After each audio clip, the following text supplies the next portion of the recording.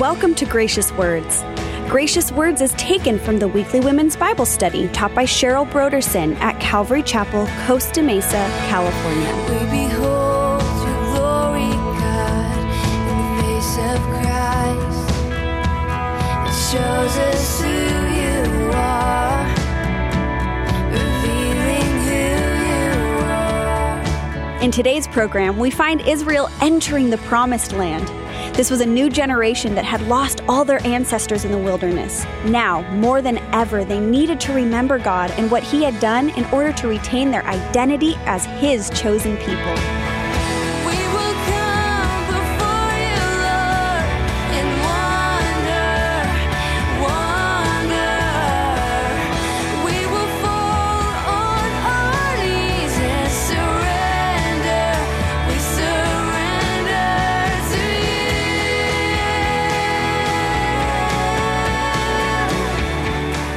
And now here is part 2 of Cheryl's message titled Stones of Remembrance.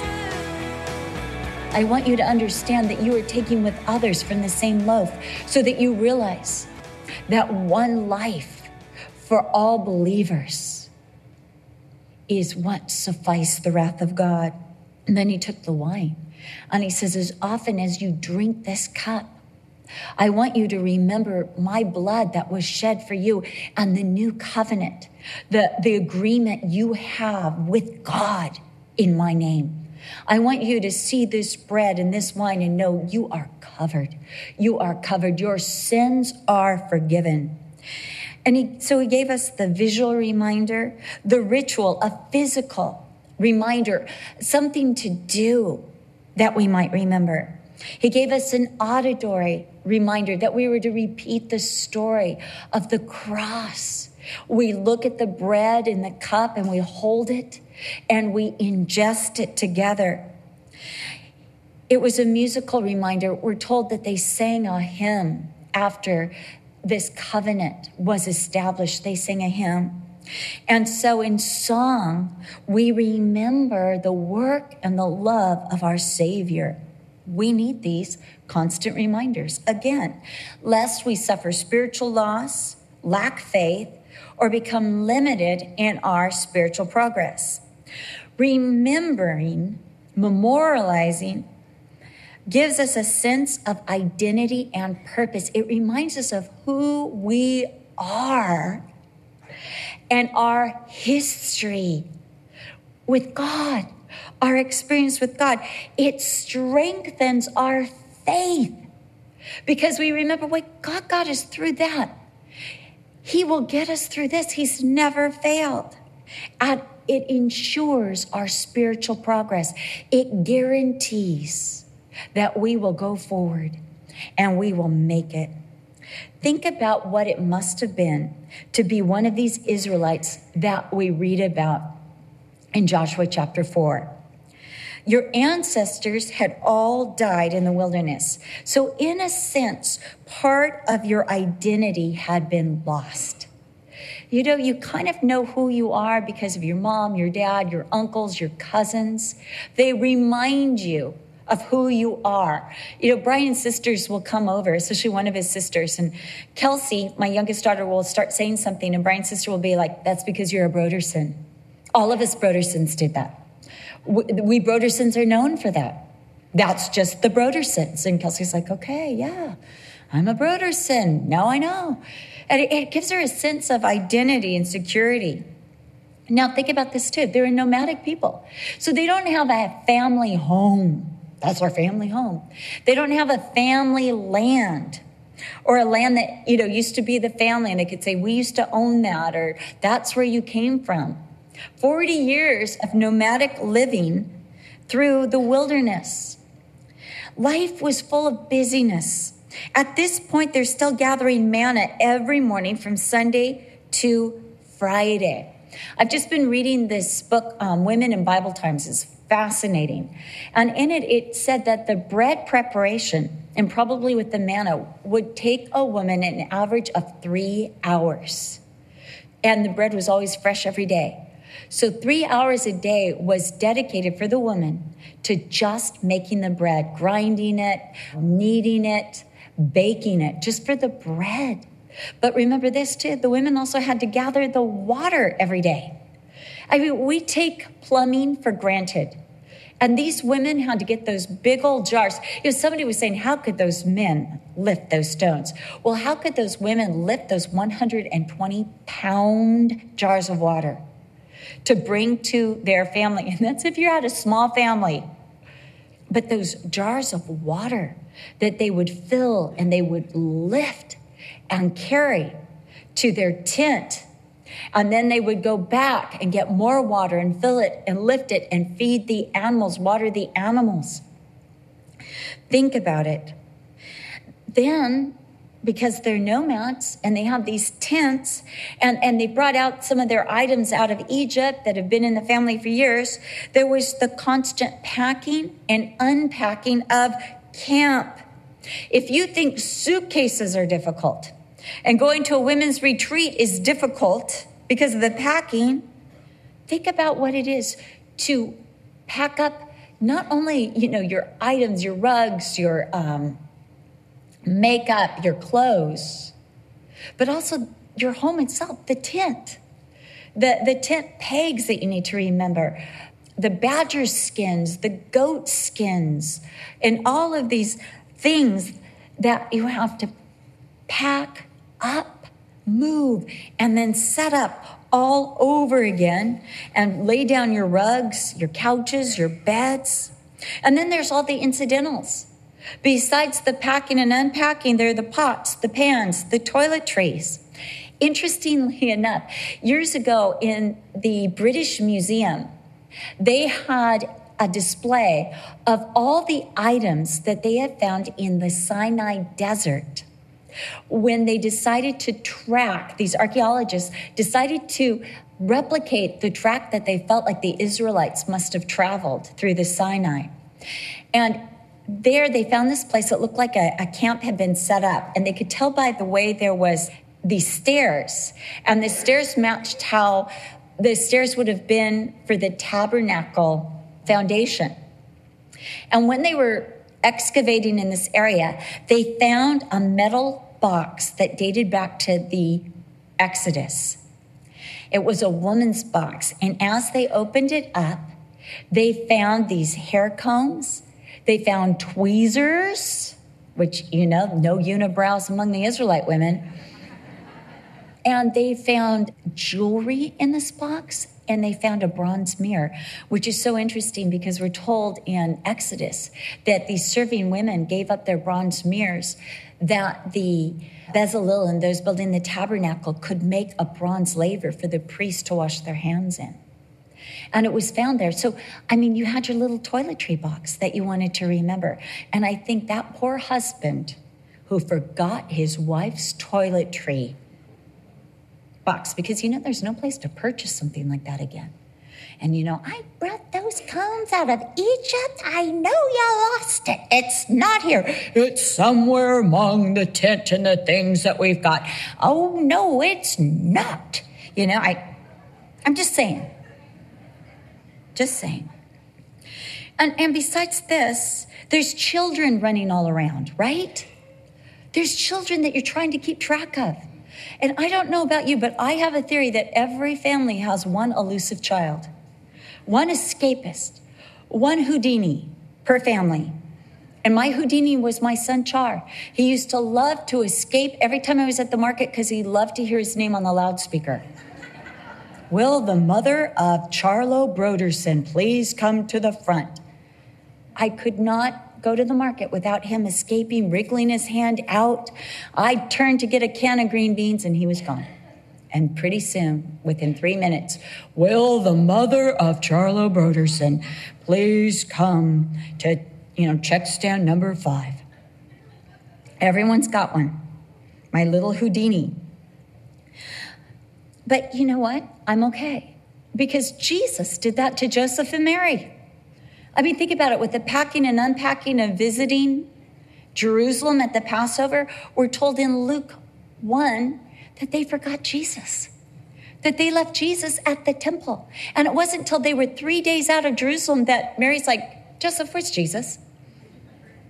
And Joseph's like, Mary, last time I saw him, he was with you. No. He was definitely with you. No, he was with you.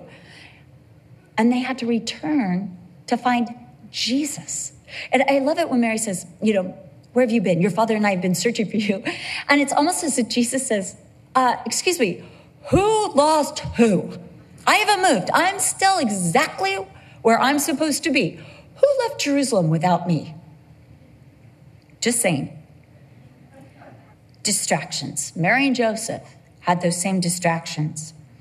And then there's the distraction of crossing rivers, seeing enemy fortresses, and new land that they had never seen before. And in this environment of hardship, busyness, distraction, it would be very easy to forget the great things God had done, because you could be so focused on what you need to do next, the next step, the next thing that needed to be done. And you could forget how powerful your God was and how he was going before you. Here in Joshua 4, we read that God had already commanded Joshua to have each of the tribes select a man. That was chapter 3. Now these men who had been selected from each tribe are to approach near the Ark of the Covenant and collect one stone. And they're to collect it from where the priest stood on dry ground, from the very midst of the Jordan River bed. And each stone will represent a tribe of Israel. Now the men were to take these stones and they were to carry them to the camp of Gilgal. Now remember, these men were strong. They had been reared and raised in the wilderness. They didn't have office jobs. Their jobs had to do, as we said before, with heaving poles and tents and carrying and moving and setting up. They were like construction workers. They were strong. And they took these large stones, and maybe there was even a competition. Hey, how much that thing weigh? Oh, I got a big one here, really? Oh, mine's pretty big. This is for the tribe of Manasseh. Really? Well, we'll just see. I'm going to go get one for Gad. Really, that's Gad's? Have you seen Judah's? These are men. Men are competitive. It's their nature. And they're there going like, hey, how big's your stone, huh? Yeah. None of them were like, it's my stone. This is my tribe. No, they were like, how much you bench pressing? What are you doing? That's what it was.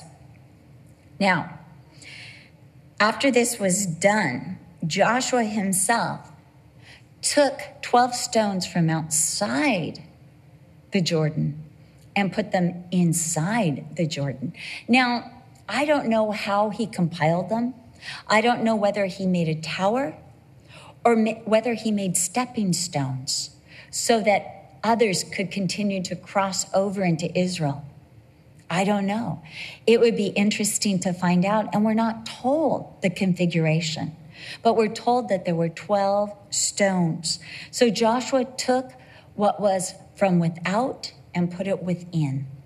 And these men took from what was within the Jordan and took them without. And they took them so far away, 8 miles, to the camp that they set up at Gilgal. Now, I want you to remember, in Numbers, it tells us that Moses assigned each of the tribes of Israel a place where they were to camp, so that the camp of Israel looked like a cross with the tabernacle in the middle.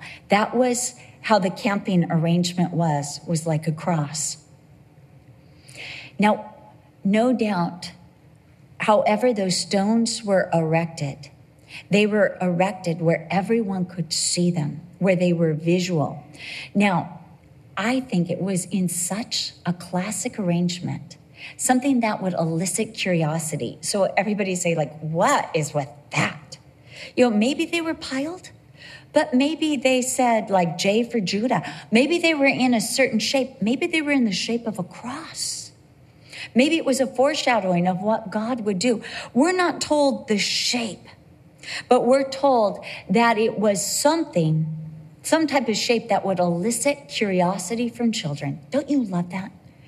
It would elicit curiosity from children.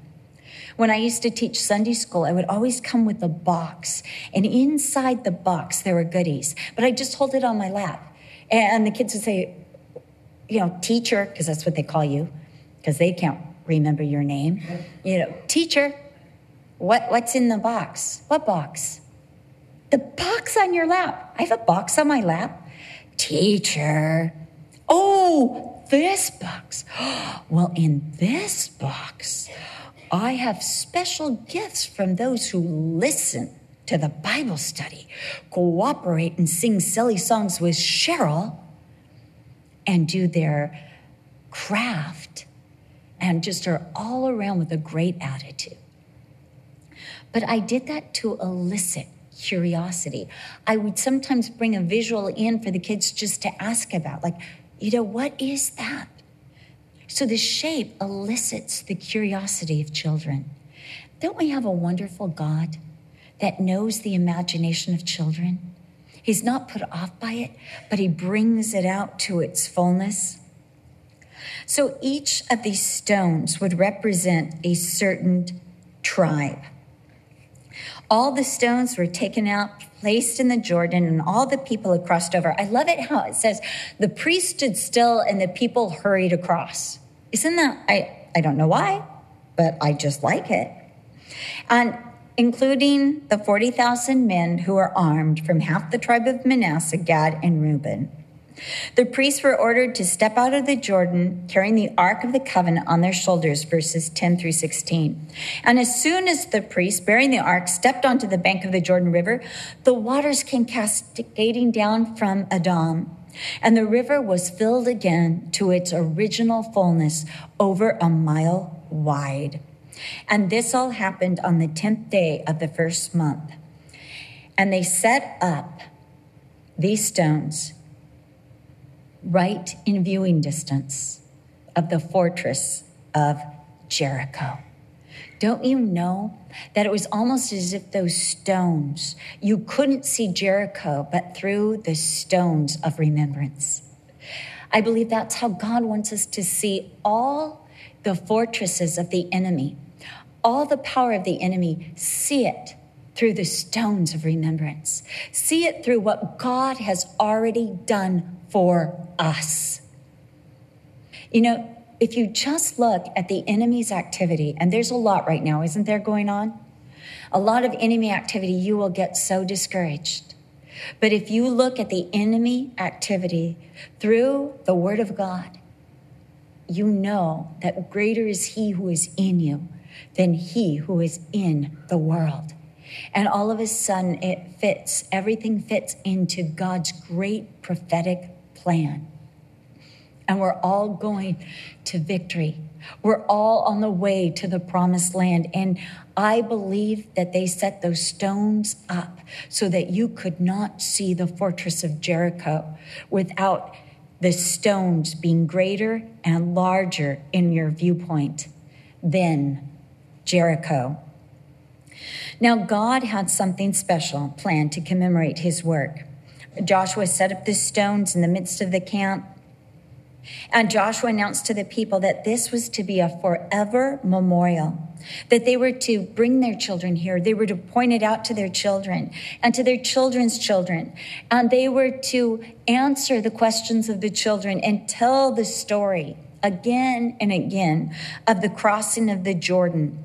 In verses 21 through 24 of chapter 4, Joshua said, when your children ask their fathers in time to come, saying, what are these stones? Then you shall let your children know, saying, Israel crossed over this Jordan on dry land. For the Lord your God dried up the waters of the Jordan before you until you had crossed over. As the Lord your God did it to the Red Sea, which he dried up before us until we had crossed over. that all the peoples of the earth may know the hand of the Lord, that it is mighty, that you may fear the Lord your God forever. In order to remember the greatness and the might of God, they were to have this visual reminder. They were to tell the story again and again and discuss the story. You see, it's not enough to simply have a visual reminder. I mean, sometimes we forget what that visual reminder is to remind us of. That's where we're at. I know that meant something at some point in my life. You know, have you ever had something that you kept? And you're like, why did I keep this? Does it belong to a bottle? Why did I keep this? What was I thinking when I kept this? I don't know if you do that. I do that. The only way to remember is to continue to tell the story. And the more we tell the story, the more we remember the story. But when we stop telling the story, we forget the details. And we forget what the story meant to us. One of the saddest losses for me was after my dad's stroke, when he couldn't remember certain stories he had told me. And I remember sitting at the table, eating dinner with him. We used to have dinner with him every single Friday night. And I said, Dad, remember when your father had his nervous breakdown and how he'd gone into that catatonic state when my dad was 15? It was a story my dad had told me over and over again. And my dad looked at me and he said, No. And I said, you don't remember Prince Northumberland? You don't remember that he drove a white Cadillac? You don't remember that he came to your house in Santa Ana, that he found you and searched you out? My dad said, no. I said, then I'll tell you the story. It's a good one. But there were so many things, maybe you didn't catch on to it, but I did, that he could no longer do. Remember how he used to do that great thing with the probability? Now cover the state of Texas 2 feet deep with, silver dollars.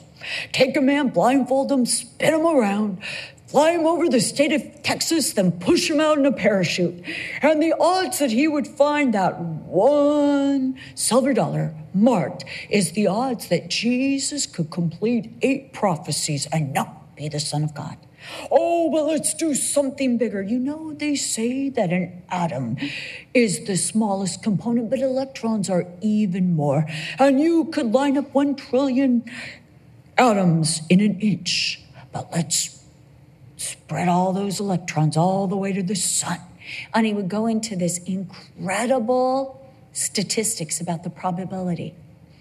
And after his stroke, he would start to go there, but he couldn't remember. He couldn't call those figures that he had known.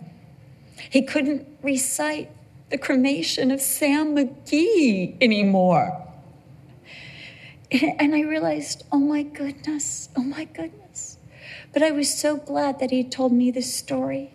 I was so glad that my youngest son had memorized the cremation of Sam McGee so we can still hear it on dark, cold, windy nights with hot chocolate. We need to keep telling this story. We think we'll always be able to hear this story, but we won't. We need to keep telling this story. Discuss the story, because discussing the story brings out the details. Have the children ask questions, and then you get names and you get details. And isn't it amazing the details the children remember? You left out. My grandson Judah will say, Grandma, tell me the story about when my dad was a little boy and he broke the window. And it's which window, honey? There were 5. Which one? And if I forget a detail, Judah's like, Grandma, you forgot the part where, and I'm like, you're right. And they'll want to know, what face did he make? What was he wearing? You're like, good question. But they ask these questions that make you have to remember, make you have to think, make you have to relive it and play it again in your mind and see it. And these stories have become my grandchildren's heritage. God instructed Joshua to set up stones in the middle of the camp to be a memorial forever to testify of what God did at the Jordan River. These stones of remembrance were intended to be a way for fathers to tell their sons about the faithfulness of God and have it passed down through generations. Likewise, we have stones of remembrance in our lives that we need to speak of so that we can pass on the message of faith and hope to the next generation. We hope you have been blessed by today's Bible study. For more information about the Gracious Words radio program and the teaching ministry of Cheryl Broderson, please visit our website at graciouswords.com. Coming up next time on the Gracious Words program, we'll finish our look at the stones of remembrance as we continue our Possessing the Promises series in the book of Joshua with Cheryl Broderson. We do hope you make plans to join us. Again, for more information, please visit our website at graciouswords.com. We will come before you, Lord, in wonder. We will fall on our knees and surrender. We surrender to you. This program is sponsored by Calvary Chapel, Costa Mesa, California.